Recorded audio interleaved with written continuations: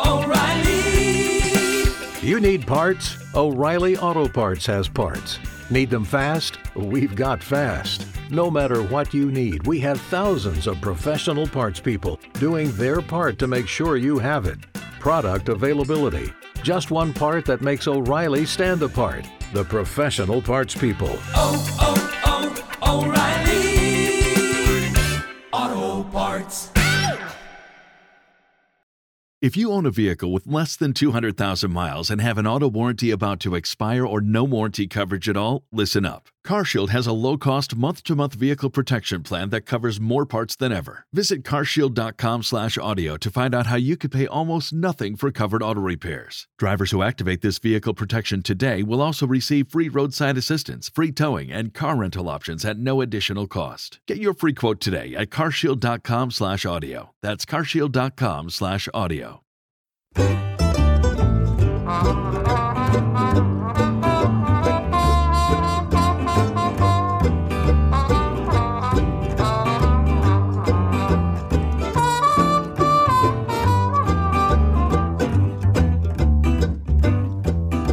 And welcome to On the Ledge podcast, episode 121. It's Begonias Part 2.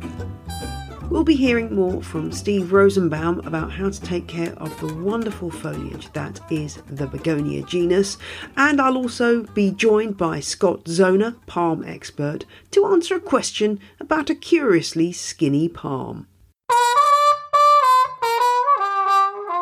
Thanks to new patrons Heather, Monica and Marianne this week. Great to have you on board. I know Christmas is an expensive time of year, so I'm really super grateful that you've decided to join the clan of people making a monthly donation to On the Ledge. And if you'd like to join them, then do click onto my show notes at janeperrone.com. Just scroll down the episode notes and you'll find the information at the bottom.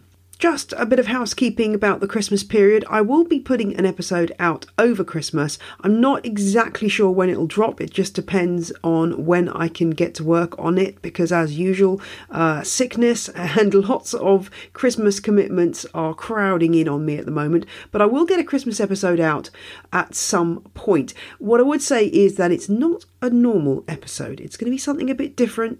Some of you might love it, some of you might be totally nonplussed. So, well, we shall see. So, subscribe to On the Ledge to make sure that you get the chance to listen. And I'll be back to normal on January the 10th for a normal episode. By now, all patrons who donate $5 a month or more and who gave me their postal address should have received their festive card from On the Ledge. If you haven't, then do drop me a line and I can check what's going on with that. It was a real joy to write those cards and remember all the happy conversations I've had with all of those patrons, and I hope you like them too. I shall be putting up the image that went on the front of the card just before Christmas so everyone can have a look, because it's an absolutely gorgeous illustration of me and Wolfie surrounded by plants, done by the very talented Kiara Long, who is an illustrator. But without further ado, let's hear again from Steve Rosenbaum, because I had so many questions from listeners about begonias, and it's time for us to get some answers. So if you haven't listened to episode 120, the first part of the begonia episodes, then do go back and listen to that now, because it will make much more sense that way. And if you have, here's a reminder about who Steve Rosenbaum is. He is the founder of the wonderful Steve's Leaves Nursery in Texas and a grower of many a fine begonia. I begin by asking him to talk about some of the more select begonias that he sells at Steve's Leaves. Well, one of our best sellers, it probably is our best-selling begonia, is one called Pavonina. It's also called the peacock begonia.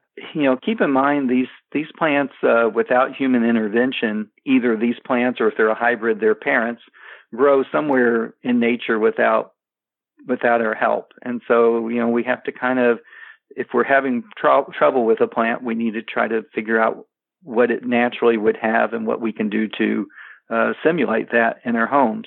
Pavonina, there are a lot of failures with that plant, and we try to warn people that it has to have very high humidity.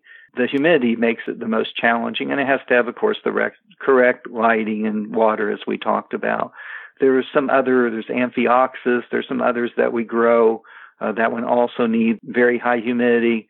Back to the Pavonina, one of the things that bothers me about that is I'll look online and see people selling that, and they only show pictures of it. So what it's known for, its claim to fame, is if you take a flash picture just right, it'll come out in iridescent blue and very pretty. But a lot of the online sellers will only show you what it looks like if you capture it with a flash picture just right.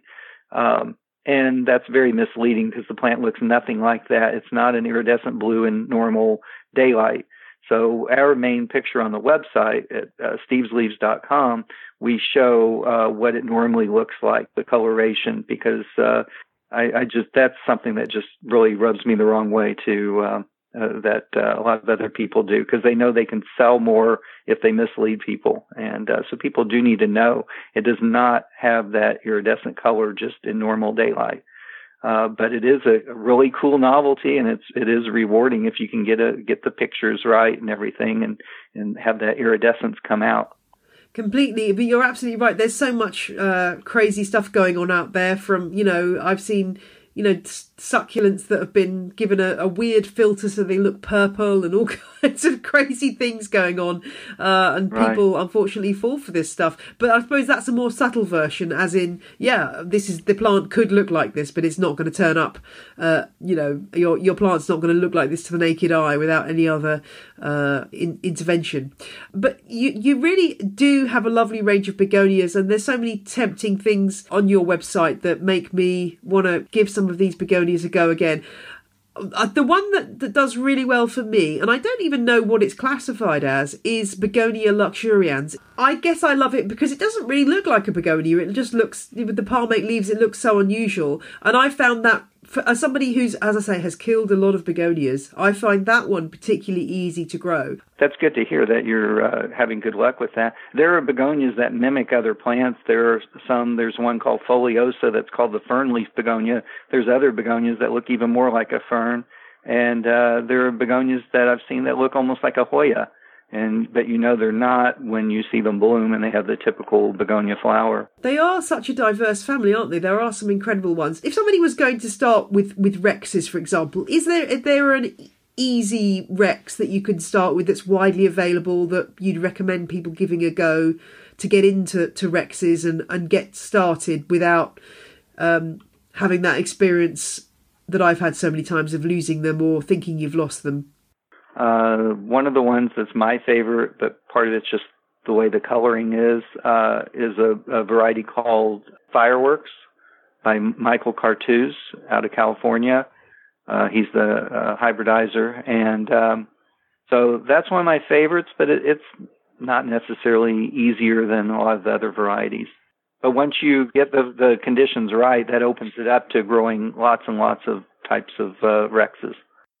And I think really my rule is, if I really love something, then I will take really good care of it. If I'm kind of not so interested, then it tends to get ignored more. So the more you love something, I think the more care you're prepared to take with it. Yeah, that sounds like human nature, yes. Yeah, exactly. Let's get on to the subject of propagation, because, as you say, it's a really great and fun thing to do with begonias. I had one listener who got in touch to say that she had a white rhino begonia and 2 different nurseries had told her that it was very difficult to propagate. Is that just nurseries trying to keep themselves in business, or are there any begonias that are difficult to propagate than others? Because I thought they were all quite easy. Well, I assume she's referring to Begonia venosa, and that one is rather difficult. It's easy to overwater. Yeah, I would agree that's a challenging begonia. It's very slow growing. We very seldom have it. I don't even know if we still have it in our collection. I think we do.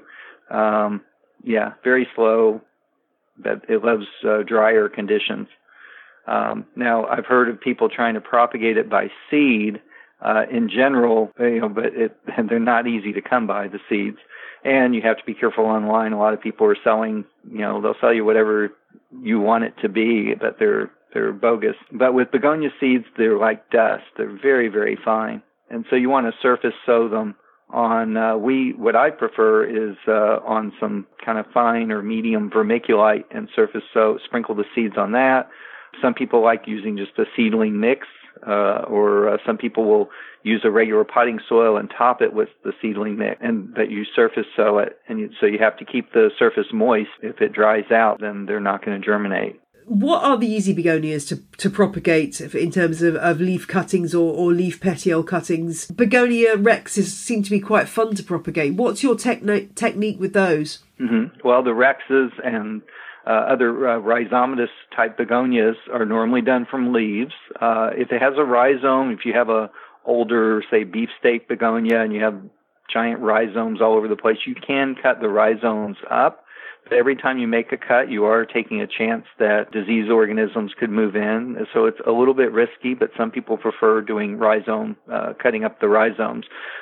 We prefer to do leaves, and I prefer leaf wedges. There's an old-fashioned way of taking a leaf and making slits across the veins and then putting the leaf flat against the soil to root in. I've never been crazy about that method, but the leaf wedges work well for us. And how long does it take to get from a leaf wedge to a sort of a viable young plant? Is it quite a quick process? Some of our newer hybrids, we're able to, in about 10 weeks, so it's a little over 2 months, we can have something. Most of them, you're looking at before they, a couple months before they start producing new growth, and typically our rexes take about 3 to 5 months from leaf to when we can sell them. Sometimes longer. Is really high humidity part of the deal when you're trying to propagate? You need to really give the plants perhaps a terrarium or a covering that means that they're in a high humidity situation, particularly if you're trying to grow them indoors. Correct. Yeah, you definitely want to keep that humidity up.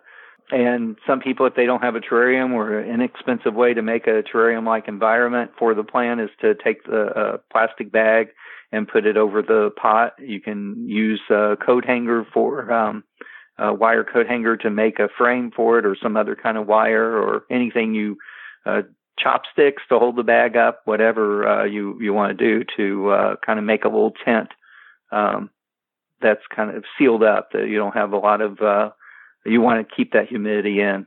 So rhizomatous begonias, like the beefsteak begonia, which I have to say is one of my favourites, just because I can grow it really well. I've got a huge one that's really gone nuts. So I like that one just because I can make it look nice. But so I can sort of cut rhizomes off that. Are there any other techniques for begonias, for other begonias that I could try? We talked about seed. Have we missed any other techniques that you might use? Most people don't have a tissue culture lab at home, but they can be grown from tissue culture. Right. One of my first begonias when I was a teenager, someone gave me 2 leaves with a petiole attached, and it was a rhizomatous, but it had very thick petioles. And I started that. I planted one cutting in soil and one in water, and really the one in water rooted better. So you can sometimes start them in water, but some people say that when they try to root things in water, they just rot. So it just depends on your conditions. Yeah, I find it's hit and miss with that, but sometimes if it works, it is the easiest method and less stressful method. So I guess if you've got lots of leaves, it's worth a gamble. There's also different variations on the wedge of leaf propagated begonias. One method is sometimes called cone cuttings, where you make a cone out of the leaf and stick that in the soil. Okay. I one time saw someone do what they call confetti. I've only seen this done once. Confetti cuttings, and they took, I believe it was a rex or some kind of rhizomatous, and they cut along the veins. They cut strips, and then they did little, maybe 1/4-inch square pieces that they sprinkled on sterilized sand in a jar, just like in a mason jar, and they sealed up the top, and every one of those sprouted a new plant. It was very novel. It's a slow way to go because each of those, it's practically like growing them from seed, takes quite a while, whereas if you use a larger wedge, you're going to get a larger plant faster. So there are all kinds of things that people come up with. Those are the ones that I can think of off the top of my head. Yeah, well, I guess that's the thing. You can, if you've got the material, you can try out different methods and see what works, and that's part of the fun. I've just realised that the other thing we haven't mentioned so far is potting soil for begonias. Is regular houseplant potting soil that you might buy in a bag at the garden centre going to be fine for these plants, or do they need any amendments or something different? Okay. How many hours do we have to discuss this? No, I'm just kidding. It's so there's some people. some people really get technical with that. So in our case, we have thousands of varieties of plants, many hundreds of varieties of begonias in particular, and we use the same soil for everything, whether it's a succulent, a begonia, whatever it is, because it would we sometimes experiment and add a little bark or something to a mix, but in general we use the same thing for everything. And it's just mainly a peat perlite mix that has a wetting agent and is pH adjusted with lime by the manufacturer of the soil mix. So in most cases, they can grow it in whatever they want to grow. I have a friend in California named Randy who it gets quite technical, and he grows a lot of very rare begonias, and he will add, he'll find out where it naturally grows. If it grows off a limestone cliff, he'll add pieces of limestone in there, and he makes a real science out of it. We can't do that for so many varieties, so it's kind of sink or swim. They have to adjust to the way we grow things, or we just don't grow it. But to answer your question, I think just the general potting mix should be okay if it's, our preference is a peat moss based mix with some perlite for drainage. Yeah, I mean, I think that's the thing. Unless you're going to go down the very specialist route, then hopefully the same mix should work fairly well for most of the things you're going to be growing commonly.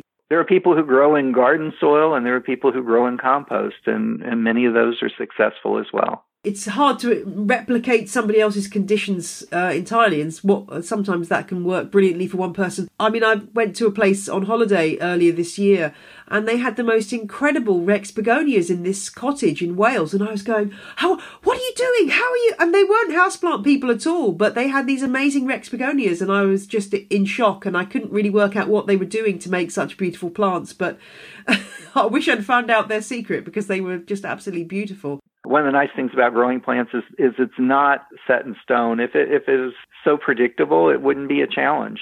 There wouldn't be anything. So I think that makes it interesting, and the experimentation part of it, I think, is one of the most rewarding parts, trying to see what works.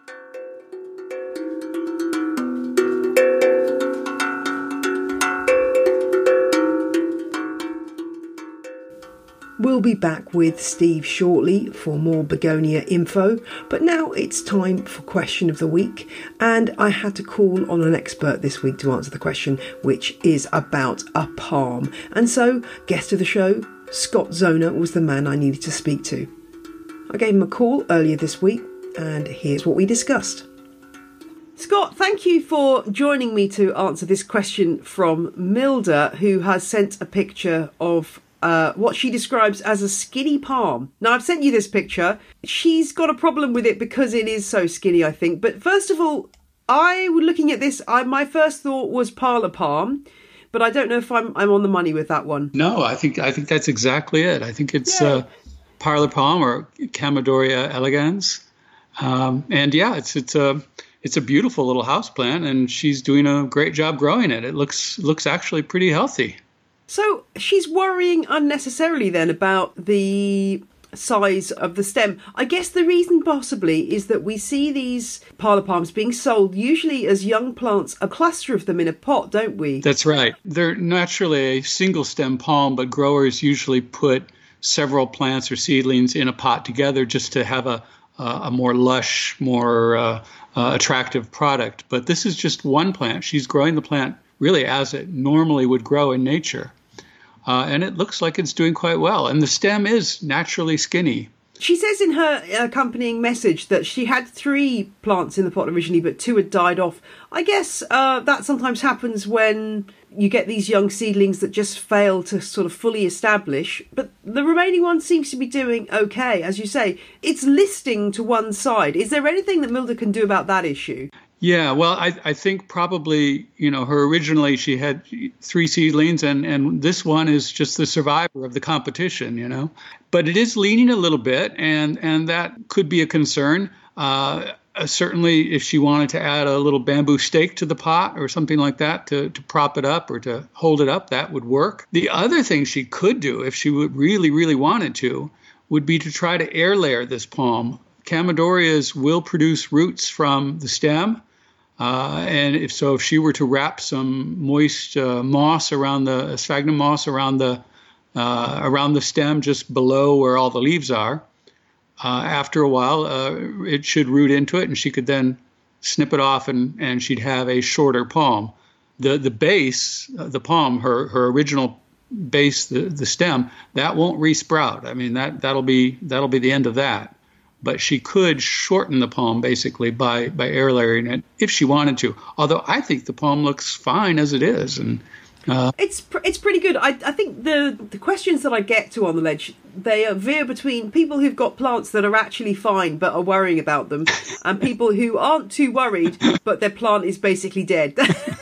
That's the two camps that the questions often fall into. I mean, I guess the other thing that's a good health sign for this plant is it does seem to have some kind of inflorescence on it, which Milda sent a picture through. She wasn't quite sure what it was, but I'm guessing that's the parlor palm's inflorescence, the kind of spiny, well, not spiny, but bobbly, thin green hand almost that's coming up. Yeah, it's a sparsely branched flower stalk. The flowers on this palm are nothing very showy, obviously, and they're small little green flowers, greenish flowers. This is actually looks like a female plant. The male and female are separate plants in Chamaedorea. And so she has a female, but it won't produce any fruits because presumably there's no other male palm in the house that could pollinate it. But this is, again, an indication that the plant is actually doing quite well. It's happy. It's getting enough light. It's flowering. And just remind us, Scott, what conditions parlor palms like to live in? Well, they don't want direct harsh sunlight. These are palms that naturally grow in the shade of the understory in tropical forests. So they do well in shady, like maybe an east-facing window or in a partial shade situation. They're not hardy, obviously, so they can't be grown outside in your climate. But she's obviously doing a good job with it. Sometimes the biggest problem is overwatering these palms. These palms grow in areas where the soil can get a little bit dry between rainfall. So that would be my recommendation for growing it as a houseplant, is to let the soil begin to dry out before watering it again. Don't keep it constantly wet. Great. I mean, as you say, it looks like Milda's doing a great job. Would another option be to stick a stake in there? And I mean, then maybe it would look a bit ugly, but is that another way of kind of gradually trying to right it by staking it? Sure. And I don't think it'd be a case where you could stake it and leave it for a few months and then remove the stake and it would be, permanently upright. I think if you put a stake in there, it's going to be a permanent addition to the plant. And, a stake judiciously placed in the pot might not be too obtrusive. It might look okay. Well, that's great. I think that Milda needs to give herself a pat on the back and just relax and not worry too much about her parlor palm, because it's looking pretty good to me. That just about wraps up that question. But is there anything else you want to tell us about parlor palms before you go? Like I say, I think she's doing a great job and the plant is happy. So good on her. Excellent. Thank you so much. You're most welcome. Bye, Jane. Thanks, Scott, for cracking that one. If you've got a question for On The Ledge, drop me a line, ontheledgepodcast@gmail.com, because if I don't know the answer, I'll find someone who does. And now it's time to get back to my chat with Steve Rosenbaum to find out a little bit more about the intricacies of caring for begonias. A couple of listeners have begged me to ask you about powdery mildew because they are despairing of the fact that it's destroying their plants. I mean, I guess it's a mixture of cultural advice to stop it happening in the first place, and then what do you do when your plants come down with powdery mildew? Okay, I definitely have opinions on that, which some of which go against conventional wisdom, but based on my experience. Well, first of all, if you're having a lot of powdery mildew problems, I would try to find varieties that are resistant, because some begonias in particular are prone to get powdery mildew. So, if we had a variety that was giving us a lot of trouble, we would just discontinue growing it, because there's plenty of others. So that for starters is just, avoid the susceptible plants. What everyone says is make sure you have good airflow. So I have a little story about that, because we don't usually have a powdery mildew problem. We very seldom have had one. And maybe it was a coincidence, but we have a piece of equipment, a type of fan that's called a fan jet, and you attach a convection tube to it, which is just a big plastic flexible polyethylene tube that has holes in it. What it amounts to is kind of like ductwork in a house, but it's just clear plastic with holes, and it distributes the heat. And so you're supposed to let that run for air circulation, and but it also makes your electric bills go up because you're constantly running these big fans. But anyway, the one year we had powdery mildew everywhere again. Maybe it was a coincidence, but I really don't think it was when I decided to make it where I had those fans running all the time like you're supposed to have good air circulation. And some people tell me, well, they think what happened was that we distributed the spores more evenly by doing that. But yeah, you're supposed to do good air circulation. There are plants grown in terrariums that never have powdery mildew on them. Also, there's the disease triangle. I don't know if you've discussed that in any of your podcasts, but for plant diseases, you have to have three things. It's kind of a very obvious thing, but the three things you have to have the host. So you have to have the plant to begin with. You have to have the disease organism, of course. And the third thing is you have to have the right environmental conditions. And if you take away any of those, so if you have the disease, the spores, the disease organism there, you have the host, but the environmental conditions aren't right, then you don't have the disease problem. So that's another thing, is maybe people who don't have a problem in a terrarium, maybe they don't have the disease organism there, and that's why they don't have a problem. There are a lot of variables there. As far as what to spray, I kind of avoid chemical recommendations for people. There is a product that's available commercially that's like a sodium bicarbonate or something like that. I tried it one time and it seemed to work the first time I tried it. I saw some results and then never had any results again after that. So that's just my personal experience with it. There's probably other people who've had good experience with them. So, and it also caused spotting on the leaves. So I didn't like that part either. So if your plants are coming down with powdery mildew, I mean, I guess the advice is sometimes we'll take off the worst effective leaves, but if that's all the leaves, then that's not possibly not the solution. Well, it might be. As I said, remove all the leaves and throw it away. I was saying, pick another plant to grow that's not so susceptible. Yeah, I guess that is the thing. And sometimes you have to accept that it's not going to happen for you with a particular plant, and admitting defeat is sometimes the best way forward. Okay, powdery mildew we've dealt with. Somebody's asking about cleaning begonia leaves. Some of them are very hairy and have interesting textures and silvery patches and things. Are there any good ways to clean them, or is it just the occasional shower? I would say the occasional shower is what I would recommend on that.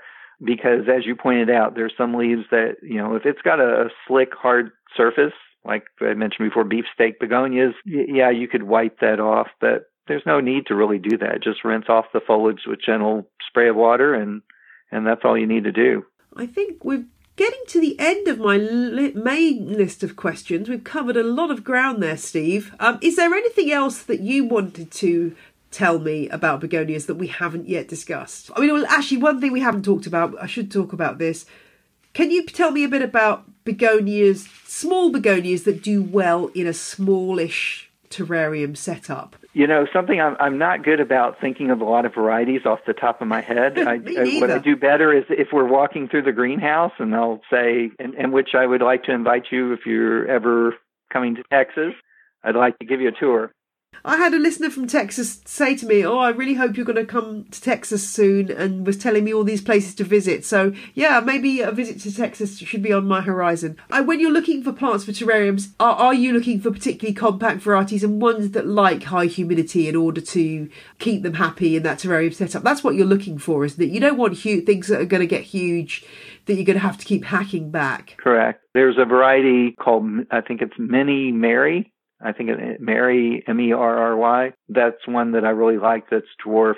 For the most part, we don't grow many dwarf varieties because we're trying to fill out a 4 or 6 inch pot. So a lot of people don't. If they see a little 2 inch pot, they may not see the value in that. It may be just as old Although it took less bench space, it still age-wise might be the same as a much larger plant. So monetary reasons, we don't grow a lot of smaller varieties. That makes perfect sense. Some of them you can grow in the terrarium, and if they outgrow it, either get a bigger terrarium or transplant. But yeah, you can do a little research online and find out what the final size is of the plant. One thing that a listener wanted to ask was tips on pruning begonias. Now, I'm not sure I've had many begonias in my life that have needed much pruning. They seem to self-prune by losing leaves, but presumably when you're dealing with plants that have got too big, it's just a question of just making clean cuts and making sure that you're not taking off too much in any one go if you're pruning plants back. Well, with so many growth habits, it's hard to make general statements. If it's a cane or shrub type begonia, you would trim it back. So you'd want to trim it a little shorter. You want to cut it back to a node, just above a node, so you don't have an ugly stub there. And then you want to trim it back a little farther. I've seen people trim their plants back to the height they want, and then they're saying, "Oh, it's already too big because it produced the new growth." Well, you want to cut it back a little farther so that when it does produce the new growth, it gets to about the size you want. And then be sure and stick the cuttings that you take off and share them with your friends. Yeah, that's very true. That's the best way forward. If something gets too tall and lanky, sometimes it's better to start some new ones, and then you'll have a shorter, compact plant. Yeah, that's very good advice. I think having some backup plans has certainly worked well for me for plants that I've kind of struggled with but have finally established. But I've got some new plants coming on that I can fall back on when things go wrong, as they sometimes do. Well, thanks, Steve, for talking to me about begonias today. This might be the cue for me to go back into the crazy world of Rexes and give a couple a try in the spring. Okay, I hope so. Thanks very much, Steve.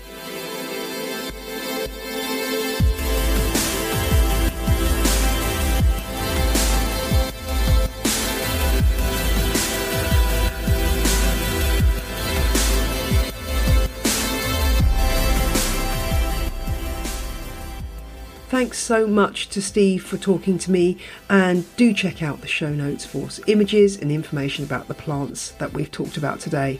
Thanks for all of your support this year. Every single one of you has been absolutely crucial in helping me to keep On the Ledge going, and it's a delight to continue bringing you plant chat.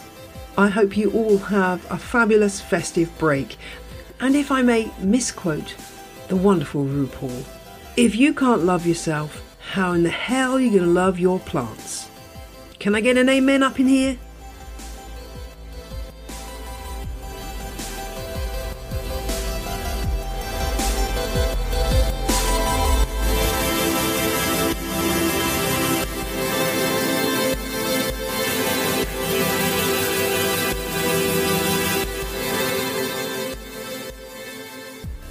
The music you heard in this week's episode was Roll Jordan Roll by the Joy Drops, An Instrument the Boy Called Happy Day Gakana by Samuel Corwin, and Enthusiast by Tours. All the music is licensed under Creative Commons. See my show notes at janeperrone.com for details.